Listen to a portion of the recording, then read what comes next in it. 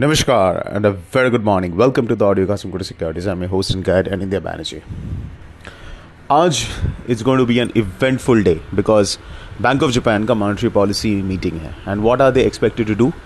They're expected to raise their inflation forecast. अगर वो inflation forecast को raise करता है तो हो सकता है the market is thinking that they may raise the ceiling on the 10-year yields.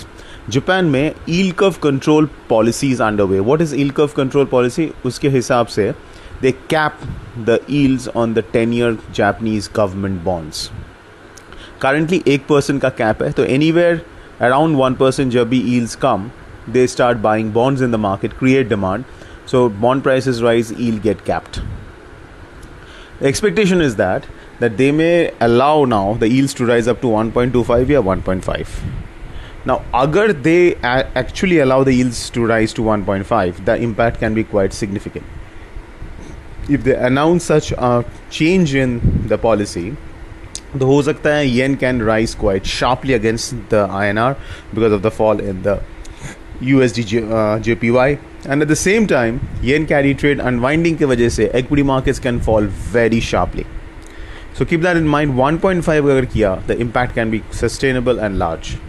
But अगर 1.25 किया या उसके आसपास कुछ किया तो हो सकता है the impact will be there but may not be significant और it may not sustain for long. मतलब at high levels yen INR में सेलिंग आ सकता है और इक्विटी मार्केट में भी एक नेगेटिव इम्पैक्ट आया तो बाइंग में emerge at lower levels.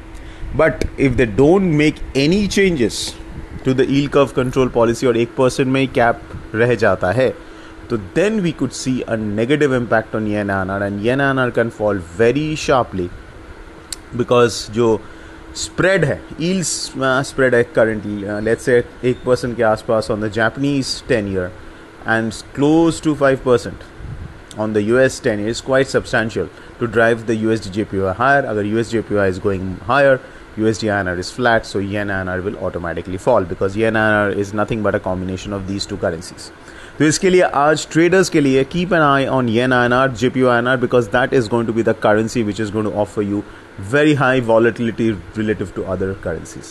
USD INR is stuck, we all know, 83.30 के आसपास. RBI could be selling very heavily in the market.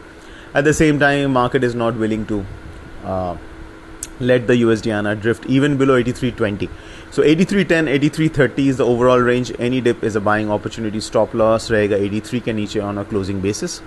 Otherwise, it's going to be a very shallow range intraday. अगर 83.30, 32 के ऊपर जाके trade होने लगता है and it starts to move higher, then it could be termed as a breakout and you can go long with a stop loss below 83.20. But that is only if it breaks above 83.32 levels and starts to move higher. Till then, do this scalping trade in between. Short straddle, short triangles. Keep an eye on this range.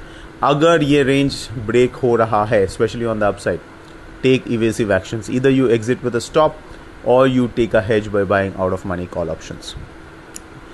Cross currencies में yen INR already talked about. Euro INR, JPYINR में भी हल्का सा volatility मिल सकता है, तो intraday trading opportunities can come specially during the second half.